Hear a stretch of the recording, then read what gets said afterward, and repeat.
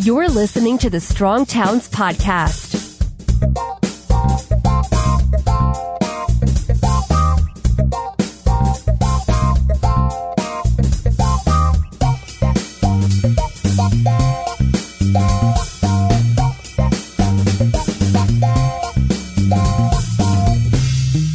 Hi, everyone, and welcome to the Strong Towns Podcast. Today, we are having a special conversation with Strong Towns Director of Community Engagement, Kia Wilson. And this is part of an ongoing series that we're doing on our site, focused on personal and household resilience. So Kia recently told me that she had paid off $25,000 in college loans in a year, which I found incredibly impressive. She also mentioned some other achievements like paying off a car. She now owns a house. I thought I'd bring her on the podcast to talk a little bit more about this in the context of personal financial resilience. So Kia, welcome back to the Strong Towns Podcast. Hey, thanks so much, Rachel.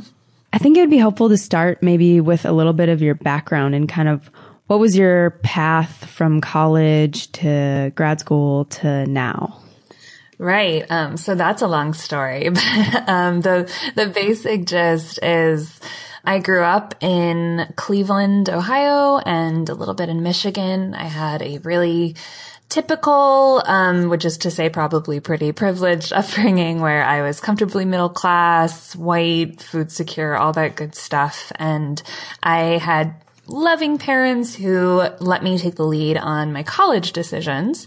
I chose to go to a school called St. John's College, which is a school that I'm going to say a bunch of things that's going to make it sound really terrible right now, but it's the best school in the country. In my opinion, I have zero regrets about going there.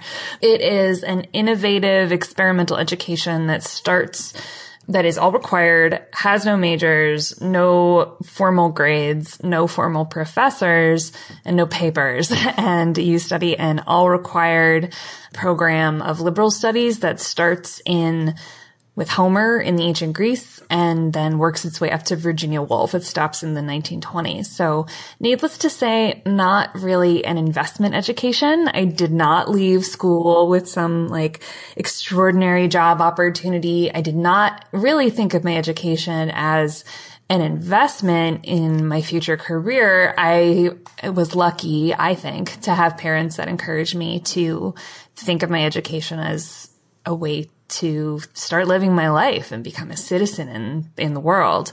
The downside, and here's where it's going to sound a little less good, is St. John's was a private school and it was really expensive. And I knew going into it that I would have some college loans, but like I think a lot of people in my age bracket, I'm 30 years old and pretty classically millennial by most metrics. I did not know exactly how much I would have in college loans, and I did not know what that would mean for my life. And I graduated with about $25,000 in loans, which I graduated in 2009. That was just an inch over the national average. It was $24,000 that year. I looked it up once. And I had to make some choices about what I was going to do with that debt. And what I did at first, I'm going to kind of talk us through a few different phases that I don't recommend, just to clarify and just to show you how I got to my current way of thinking about personal finance. Is first, I just did what I think you were sort of implicitly encouraged to do in our culture, which is I got a decent enough job that paid me in the low 30,000s, but would enable me to pay back those loans. I restricted, I got a budget. I found an apartment that was almost exactly 30% of my income. I got a dog because I thought that would make me happy. And I started just living my life and paying back those loans at the minimum amount every month. And I realized pretty quickly that this wouldn't work for me. It would work. I would not starve as long as I had a job that paid me about this amount. This was a sustainable-ish way of living, but it wasn't the way I wanted to live. And I started thinking about, I was 22 years old, and what do I want to do in my life that might, have me living a slightly different lifestyle, might not look like me working at a low $30,000 a year job. And because I had this education that was very focused on what's the best way to live, what does my life look like if I have more freedom? So that's kind of an intro to me and what started me thinking differently about debt and finance and ultimately trying to be brave and talk about it here. I feel like that freedom concept, I've heard a lot of my friends talk about it. Most people in my age group aren't married, don't have kids. Like there's not a whole lot tying us down. We don't own houses, but the student loans is like the one thing that stops you from, being able to just like go travel the world for a month or take a crazy risk on, a low paying job or something like that. That freedom is kind of like the center of it. So what made you decide to more aggressively figure out how to pay off the loan? It's hard for me to say what made me decide to do it, besides the fact that I wasn't super happy in this, like, by all accounts, very privileged, simple life that I was living. And I was starting to explore some things I thought might be good. I thought about going to grad school. And I should say that I did end up going to grad school at a place that paid all of its admittees full tuition, remission, and a stipend. But that stipend wasn't going to go very far. And I knew that I only wanted to apply to programs that would pay me to do them. But even then, I knew that I would need to find a way to adjust to living on pretty little a year. So I said I should experiment with this. And the first thing I did is something I would not recommend is I just went really, really hardcore about it. I got really neurotic about earning as much money as possible and spending as little money as possible. And what that looked like for me was I had a 9-to-5 job, actually at the college where I graduated from, and I kept that. I, after work at my day job, would drive to this big box entertainment store called Hastings that was open until 11, and I would work until we were done mopping up at midnight. And then on the weekends, if Hastings would give me a couple other shifts, I would take those, or I would babysit. I farmed myself out as a Craigslist babysitter. Got some good stories from that experience. But what ended up happening was I was working pretty much every available hour that I could, including sometimes working while I was asleep. I would nanny for nursing families whose, well, actually in both senses, were literally nursing children and needed night support, or who were working as nurses on overnight shifts and they needed someone to be there if their kid woke up in the middle of the night.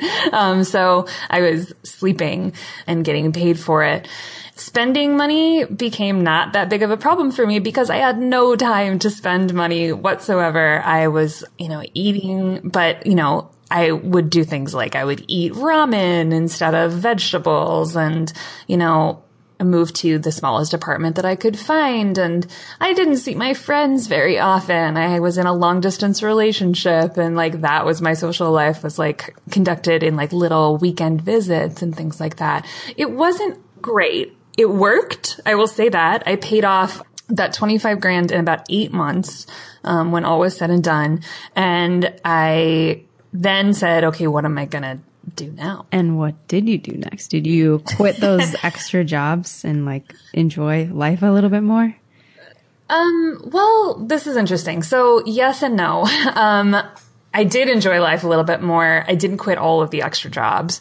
But what I realized when my loans were gone was that there was this expectation when I started telling my friends I paid off my loans, this is so great, that people were saying, what are you going to buy to celebrate? And I was like, what? I get the impulse. I guess I wasn't completely aghast at the suggestion, but I was like, I just did all this stuff to rid myself of this debt and have this freedom. Why would I go back into debt on a credit card? And also, how am I going to be building up a buffer for my future if I just go out and buy myself a vacation right away, even though I understand that we need to enjoy ourselves. So I started looking around my life and saying, okay, I did all these things to earn more money and save more money and spend less. And what parts of that brought me joy is sort of how I, not consciously, but like ultimately came to approach it. So one thing that I had done in my ultimate debt saving quest was I had moved to a much smaller apartment, but specifically I got really lucky. I rented this apartment that I found on Craigslist under just the heading attic apartment, $400 a month, all utilities included, and it had no pictures. And I was like, I'll take it. But I was really lucky that the reason this apartment was so cheap was that it needed a lot of work. And I was even luckier. I had landlords that were saying, if you want to do this work, we'll pay for the materials. And I had realized through this process, like, I really enjoyed making my own space. And I had actually kind of this awesome opportunity to learn some new skills while saving money. And I had found a way to save money that had brought me a lot of joy. I had also begun riding my bike for transportation a lot more. I did have a car, but I found that I wasn't using it very often. And to save on gas, I started biking. And then I realized that I really loved biking. And I started getting involved in the cycling community in the town where I live. This was in Santa Fe, New Mexico, by the way. And slowly but surely, I mean, this is one of those things that's hard to put on like into a catchphrase, but I started learning lots of ways that made me more spiritually rich, and then also helped me start to develop a financial practice and financial values that would serve me later. So I got into grad school. Yay. It was really exciting. I didn't have to go into debt to pay for those applications, which are not cheap. But, well, I should backtrack and say that I only applied to schools in cities where I knew I could afford to live on the stipend. Okay. And that is not strategic. A lot of places. Yeah. Yeah, I was strategic that way. I ended up at Washington University in St. Louis because it seemed like an awesome program. It would pay me to do it. It would pay my tuition. And it was in a city where the rents are like frozen in 1975. So I was able to, I made $19,250 now that I'm saying this out loud per year as a grad student. And on that, I was able to find an apartment that I split with roommates and my partner for $250 was my share of the rent. And my utilities were very little as well. And I tried to start as I stepped more into my adult life. I don't know that I necessarily consider the couple of years post-college to be an adult life period. I started trying to find more and more ways that I could cultivate joy and also save some money. You know, we just ran something today from Stephen Schultes about, he has a similar idea. And I like the term he used for it. He said, like, these are multi-utility investments you're making. Like, the way that he spends his money is like, he'll buy a solar panel, like A, because it is nice to have the energy savings every month, and over time that will make sense. But B, because it's kind of fun to learn a new skill like how to put up a solar panel. You know, I learned how to sew, which is something I'd always wanted to do. And it seemed really impossible to make my own clothes or alter things. And now I feel like my wardrobe is more interesting because I learned this skill. It also saves me a lot of money. You really make your own clothes? Some, not a whole lot. I'm mostly altering things that I buy vintage because I'm like in a size that is easy to do that with. But pretty much any pattern dress you see me wearing, which is like 80% of my wardrobe, is stuff that I've altered or made. So yeah, I found that it was an opportunity to make myself a more resilient person and a happier person. What sort of people, either like in your immediate life or maybe people on the internet or people whose books you've read, like, are there people that have inspired you and helped you figure out ways to live this kind of life? Yeah. So, yes and no. On the no side, I have not found a personal finance like guru blogger book that really 100% speaks to me. There are some that I think are really good, like Mr. Money Mustache. I don't agree with all of the rhetoric that he uses. My partner, Chris, is really into Mr. Money Mustache. And sometimes I'm like, let's stop talking about being badasses and let's just like be happy people. You know, I like the way that he emphasizes that you are saving money, not like to amass wealth, but it's sort of like a lifestyle and a value system that's masqueraded as a personal finance blog. I think that's a cool way of looking at it. But by and large, the things that inspire me and the things that make it possible for me to do this are my relationships in my immediate life. Like my partner, Chris, who I've mentioned a couple of times, we've been together for 7.5 years now. And I'm so lucky to have a partner who shares these values. Like if I were dating someone who their happiness really depended on going on a fancy vacation every year, I don't know that we would work out. He is really, really awesome at encouraging me, at like we provide resources for one another. Like I'm more into like gardening and, more hands-on ways of like creating personal resilience. And he's pretty darn good at investing money, which is something that brings me no pleasure whatsoever. I always stress out a little bit when it comes time to like pick a mutual fund or something like that. But it makes him happy. And I've found someone in my life who complements that. I'm lucky to have a dad who's a tax attorney, and who is willing and doesn't look down on me for asking for help into my 30s now with my taxes every year, which is not just like, please help me with Quicken Dad, but also helping me develop tax strategies that are this unsexy and kind of dry side of personal finance that doesn't get talked about as much on the blogs, but is so important to, be able to contribute to pre-tax accounts and maximize them out. So, and then I also have to add like my friends.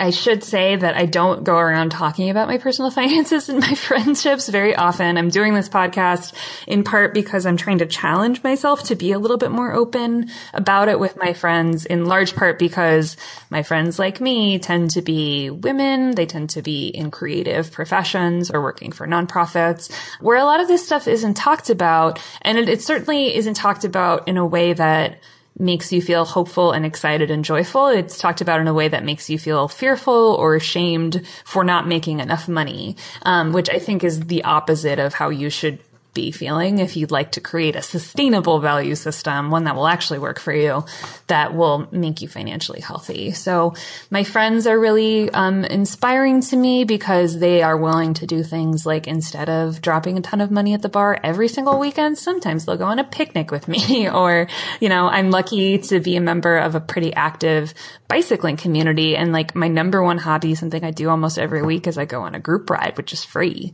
And it ends at a pub which has $2 drafts, which like no one bats an eye if you don't order them that night because you're just not feeling it. And yeah, your relationships are so important in personal finance, and we don't talk about that in the same way as I think we do other areas of our lives. Are there any like apps or budget systems or things like that have helped you kind of manage your finances and like prioritize your goals? Or is it mostly just all in your head, figuring it out? Apps, not so much. And this is something that I have realized over time is not the way everybody thinks about it, but I'm actually not a big budgeter. And I recognize that that's a privileged statement to be able to say that, but that's because I learned how to budget from a really early age. I had the benefit of really great financial education in the sense that I grew up in Cleveland, Ohio, where John D. Rockefeller was born and raised. And in first grade, they all gave us all these little ledgers and said, John D. Rockefeller kept a ledger of everything he spent. And that's how he became the richest man in America. And you should do that too. Did I record every penny of my like $3 a week allowance that I spent? No, I did not. But it did instill in me from a really early age that I should know where my money has gone. And while I have had periods in my life when I was much younger where I've looked at my bank account and said, I don't know how I'm going to make all this work, I've never had a moment in my life where I've looked at my bank account and said, I have no idea where my money went. I've never had a surprise like that because it's easy enough for me to keep track of generally what my goals are. And the few times that I have tried, like You Need a Budget or Mint or one of those apps where you really rigorously record all of your goals, I found that if I set myself a $50 a month budget for clothing, I'm going to spend it. Like it's just like I gamify it in my mind. I end up not asking myself the hard questions about like, is this making my life better to do this? Is there a more creative way that I could like meet this need that I have, whether it's clothing or buying a computer or, you know, whatever it is that we all need to buy things to live. I say, okay, I have this money to spend. I'm going to spend it. And I find that a more introspective approach, which again, why I'm not a finance blogger or anything like this is hard to sort of codify into a method, is just to develop an active relationship with my own spending and think really closely when I find myself in need of something, whether that's food or, you know, picking where I want to live, think about not just what's the cheapest thing I can get or what's the thing that's going to make me happiest, but what's the sort of vertex between those two things. How can I develop a skill that will help me meet this need in a way that would make me happier? What that ends up looking like is like, I don't do a lot of the things that conventional money saving gurus and blogs and apps tell you to do. I'm not like an extreme couponer because I hate them and I think it's really boring. No shade on anyone who does like to coupon, but I do learn how to do things like make kimchi because I have not yet myself found an affordable store-bought kimchi, and it brought me a lot of joy to learn how to grow a cabbage and learn how to like do this process that I find really delicious. I wish that I had like a go-to, like do this kind of thing. But honestly, the only apps and services that I use are like low-cost mutual funds, Vanguard. I would recommend to anyone who's looking to establish a retirement account. I use Personal Capital a little bit just so I can keep an eye on like my ratio of spending, but I don't set up alerts with it. I don't rely as often on metrics like that. I have a more intuitive sense of what I should be spending. I try to. Yeah. So more like a general mindset that's present always. Yeah. A value system that's sort of like, we all have value systems and we don't realize it, but we live in a culture that says that the way to save money often is to spend money because we live in a consumerist culture, right? I can't tell you how many people I've known who have said like, I'm not making enough money, I'm going to go apply to law school, even though I personally have no desire to be a lawyer.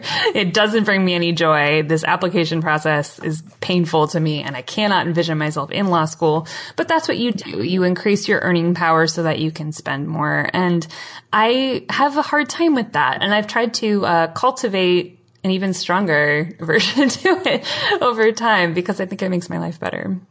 So you paid off your college debt. You made it through grad school. I know that you recently, or maybe not so recently, bought a house. How does that type of decision play into your financial frugal mindset? Enormously. So, I bought a house, and more specifically, I bought a duplex. So St. Louis, here's my like another sales pitch for how awesome St. Louis is a really, really cheap real estate market. And when I started thinking about, does it make sense for me to buy a house? Is this something that's going to make me happy? And is this something that's going to save me money? I looked around and realized that multifamily properties often cost the same or less than single family homes. I had proven to myself that I could live in a small space and it actually made me happy. That apartment I mentioned way back when I was talking about Santa Fe was an attic apartment. So it was teeny tiny. You know, maybe a part of me said like, I'm an adult, I should have more space. But then another bigger part of me said a lot louder, no, you're an adult. You are going to have so much to do in a small space to customize it and make it your own. Why don't you buy something that's going to generate some income for you? The more I looked into landlording, I'm lucky that we have a great community development corporation in our neighborhood that offers free landlord trainings. And I started taking those before I started looking for a house. And I decided that like landlording sounded really interesting to me, especially as someone who's an urbanist, especially as someone who I didn't work for Strong Towns at that point, but, you know, really enjoys thinking about how I could contribute to making my entire city more resilient. Becoming a landlord and becoming a small developer, the smallest of small developers, I like to say, would be something that would make my life richer. And I looked forward to the relationships with my tenants. I looked forward to learning how to wrap a hot water heater in an insulating blanket and all this stuff. My partner shared all these goals, so we bought a duplex. What I did not anticipate is just how broken an old house can be. It has not been all sunshine and roses to own a duplex. We have had literally name a major system of a house, and we have had something go wrong with it, despite having an inspection and doing everything right, we thought. But I will say that I don't regret it, because I have learned a lot of skills. And more to the point, I have had some pretty great buffers on top of the purchase price for the house and the purchase price for the repairs we thought it would need. And I had a savings amount beyond that I think we've been able to tackle almost every challenge that we've been faced with. Buying a house it's wonderful. It's hard in a lot of ways, because that sort of will it save me money? Will it bring me joy? Locus gets a little bit trickier to find when it's no, it would not bring me joy to replace my gutter this year. But you got to do it. And does it bring me joy in a larger sense to have ownership over this space, to know that I'm contributing to the stewardship of my land and of my neighborhood, to be able to make modifications to this building that my house is 130 years old, and I can preserve it as multifamily and continue to be a good landlord on top of that. That all makes me really happy. And you kind of set up the structure to cash flow really well, right? You guys are living in the smaller half, and the other half tenants cover almost all the mortgage. Is that right? That's right. Yeah. Our apartment is about half the size of our tenant's apartment. And down the road, maybe my calculus will change and we'll want to move into the front unit. But I don't know. We really like where we are. And yeah, their rent does cover the mortgage plus a little bit for repairs. We have so far made no profit on this, but we also haven't been paying rent, which is kind of great. So it's been a good decision. So with all of this frugality and savings, is there something that you are saving for? I feel a lot of people who are really intense about saving, or, anyone probably has thoughts about they're saving for a vacation, or want to buy, in your case, another house or new car, or potentially to be able to someday not work or work part-time. Do you have any of those things in mind? I mean, I know you've continued to work since then. I mean, you mentioned that I might be interested in buying another house, and that is something that I'm thinking about. Specifically, since I've been working at Strong Towns, I've been thinking more and more about how I could provide even more affordable housing and what that would look like. I'm interested in co-op business structures, and if I could start one and do something to really empower my neighbors and my tenants directly. That's down the road. I'm learning about it and I'm taking it very slow, but that's something that's exciting to me and it would be cool. But besides that kind of vague goal, which has no deadline whatsoever, I'm always sort of saving for opportunity and saving for flexibility. I want to be able to know that if something really exciting came along, or if I ever reached a moment in my life where I needed to reach out and say, this is the year that I buy a 4-family in an area that's disinvested, I could do it confidently and it wouldn't wreck me.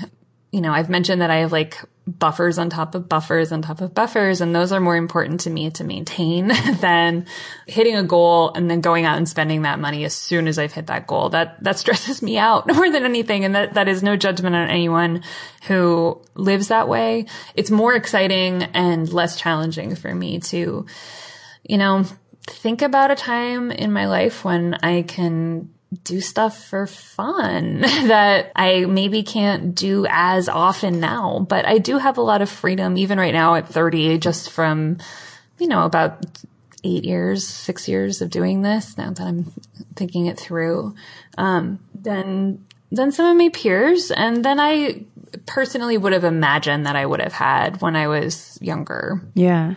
And of course, having that buffer of savings is also valuable in the event of, some unforeseen emergency too, which I think, is something that a lot of Americans are not prepared for, sadly.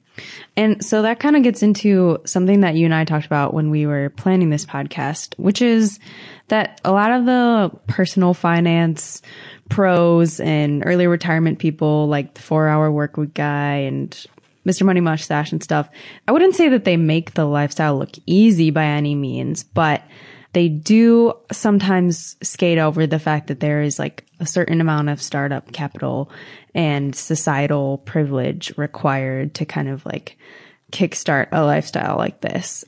You mentioned in our earlier conversation before this podcast, the kind of talking about the limits of financial self-determination. And you also talked about investing, which I think, is something that goes into, I think, most of the lives of people who are able to like take an early retirement or not work as much as, standard full-time job. And like knowing about investing is something that I think is it's not a skill that a lot of people naturally learn. It's a privileged position to be in to have the opportunity to learn about how to do all that. So yeah, what are your thoughts on that, Kia? I have a bajillion thoughts on that because it's something I think about all the time. I mean, like I mentioned my like second grade classroom or first grade, whatever it was, because I think it's really, really important that if anyone listening has kids, like you should talk to them about money. And that doesn't mean you have to sit them down if you are food insecure and say like, we're about to starve and you need to know, I think that's a lot of people's fear when they talk to their children, or on the flip side, if you're doing really well, to make them feel like wealth is everything, because it isn't. I cannot say how aware I am of the fact that I had a really good financial education. I had parents that came with me to open my first bank account when I was 18 years old and like sat me down and said, you're going to pay off this credit card every month. It isn't an option for you to carry a balance on this. That simple thing, even though I didn't, have a sit down where my parents helped me do the budget or anything, like is, like in all those op-eds that we see floating around. I had an awareness of what money was, that I had worth. I have been employable my whole life, which is something like you can all pick apart what that means on your own.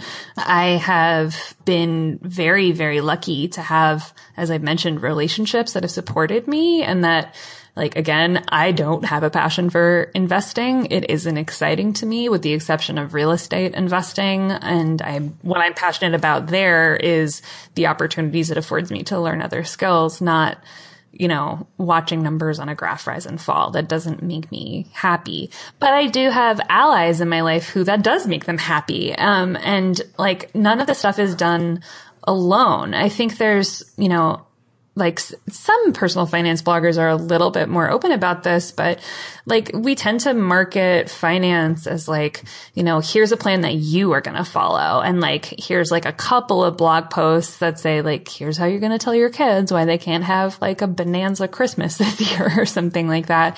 But that belies like how incredibly dense a web of privilege we sit on when I talk about like no one's ever refused me a bank account. No one's ever refused me a loan. No one's ever refused me an apartment.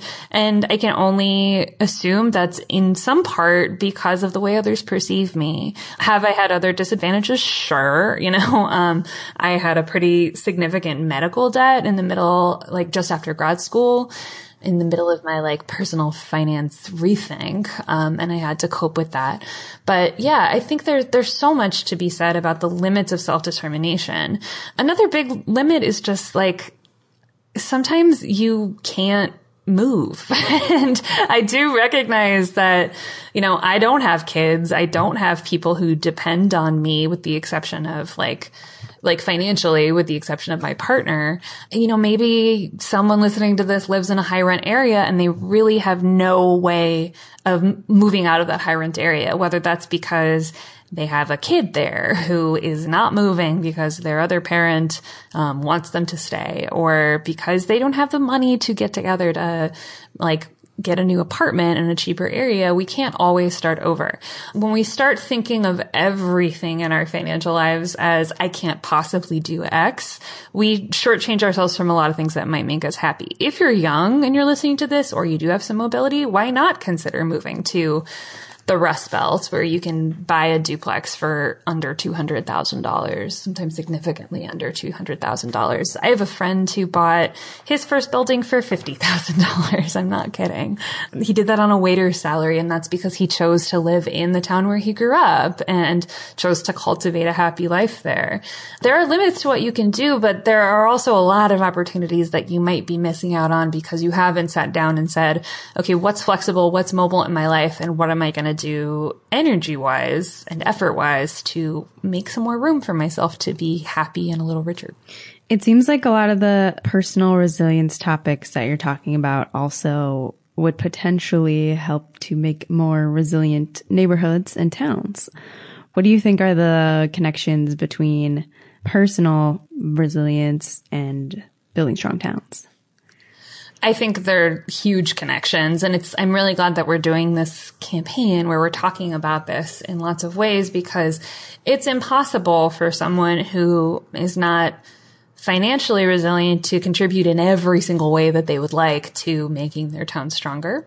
I am a believer in the adage that, it starts at home, to put it in a cliche way, that a lot of the things that are my financial values now came out of my values as an urbanist. I started riding a bike for transportation lightly when I was about 19 years old, and it started me on a path to thinking about my city in a very different way when I realized that the streets were not built to accommodate me. And it started taking me into neighborhoods that I wouldn't have necessarily walked, or I wouldn't have necessarily driven on different routes. And I saw the world differently. I think that we live in a culture, and this is like the growth Ponzi scheme that we talk about at Strong Towns all the time, that we convince ourselves that we need to continuously build in this drastically expensive and unsustainable way and go more and more into debt because that's the only way, if you're not growing, you're dying, that you're going to get reelected if you're a politician, or you're going to make enough for a bonus if you're an engineer. I don't know how engineering works. Maybe they don't get bonuses, but there's such an incredible cultural thing around that as well. That trickles down to the way we think about our home finances too.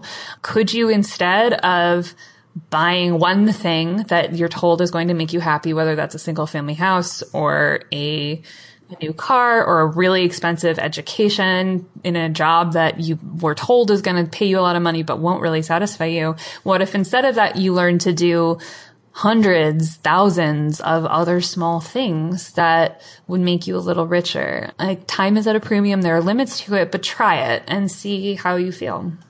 I wanted to close by just asking if you have any general pieces of advice for people who are wanting to either maybe specifically pay off debt or just become more financially savvy. You said that you probably wouldn't recommend doing, the exact method that you did to pay off your debt really quickly by taking a bunch of jobs and working intense hours.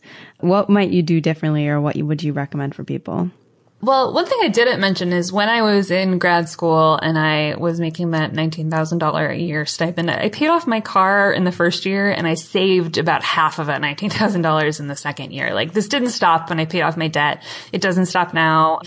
As I make more money, I save more money. And right now I save about half of my income. I wish it were a little bit more. I've probably relaxed a little bit as I've gotten older, which is okay, but I would probably be a little bit happier if I learned to cook some of the things I'm ordering in restaurants right now. So that'll be my goal I set for this month. But yeah, in terms of advice, I don't have a lot of it besides do what personally works for you. And by that, I mean scrutinize yourself and ask yourself, what are the things that I am spending money to make me happy, and how could I supplant that with, I like the way that Johnny Sanfilippo put it in his post today, household import replacement, right?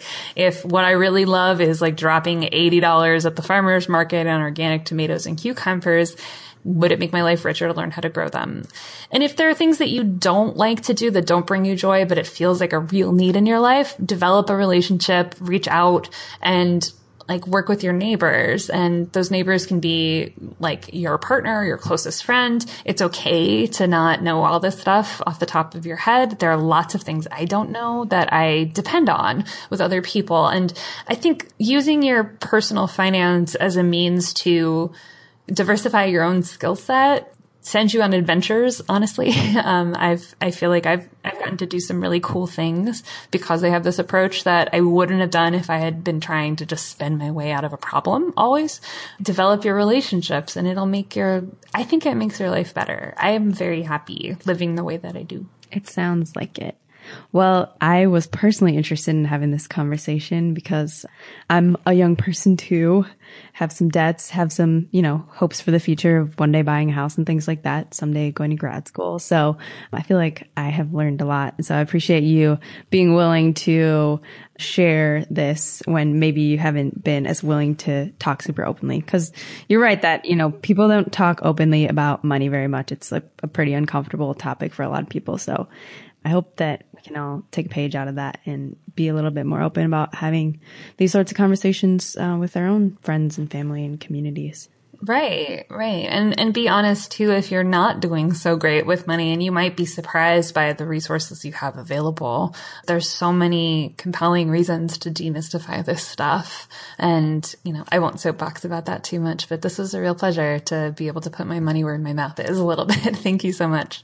Awesome. Well, thanks, Kia, and thanks everyone for listening. Take care. We need your help. If you think the Strong Towns message is important, don't keep it to yourself. Pass it on. You can get more information and sign up to be a member of Strong Towns at strongtowns.org. Drastic times require what? Drastic measures, yes! Who said that? They know that America's one big pothole right now. Bill. That's the story. Chuck Marone, this has been fascinating. Oh, Magnet City!